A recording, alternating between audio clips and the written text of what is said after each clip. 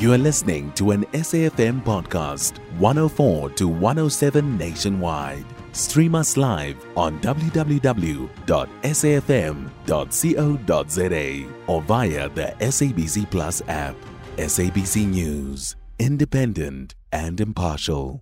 The South African National Taxi Council, SANTACO, is considering filing another court interdict to stop the city of Cape Town from impounding its members' taxis.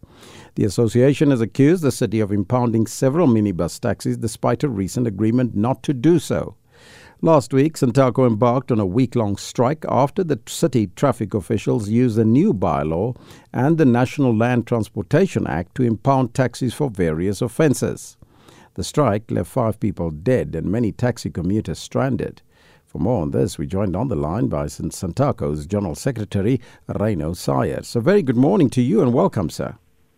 Good morning and welcome to all your listeners. Thank you for the opportunity. Mr. Saaiers, today you are meeting, we understand, the PEC of SANTACO in the Western Cape. What issues will be on the agenda for today's meeting?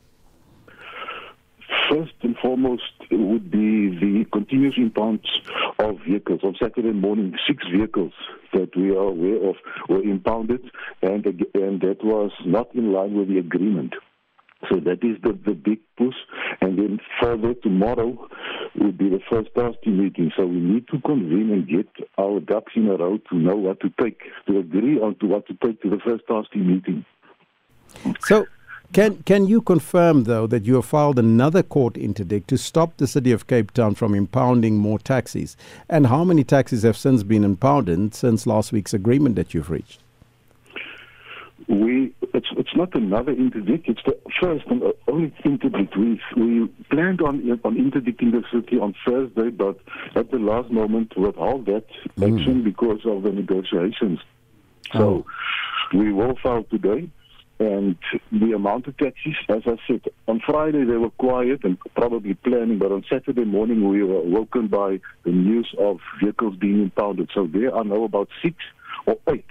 6 was illegally impounded and the other 2 was vehicles with no licenses. So we don't have a problem with that.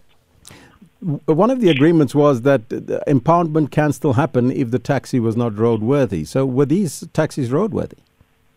Well, there's 3 instances under which the taxis that we agreed that they can impound the vehicles. No licenses, or no permits in our language, no driver's license, and unroadworthy vehicles. 2 of those that was impounded was reported that they did not have permits. That's why I'm saying that is in the agreement. But 6 others, I've only seen the documentation for 1.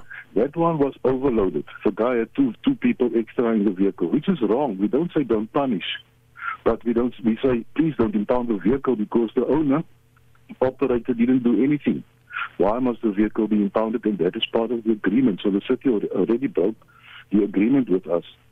So it's now time for litigation. But are we likely to see another stay away or a taxi strike if the city fails to meet your demands? First and foremost, we don't want to strike. But if we don't have a choice, it will be to get to that point. We hope not that the interdict will go through, law will run its course, because the city is not playing the game. I mean, they're saying one thing on news, and in the negotiating tables, it's a complete different thing. So, as I said, we hope that we don't need to go to the streets again, because everybody's losing there. But if we don't have a choice, that is what must happen.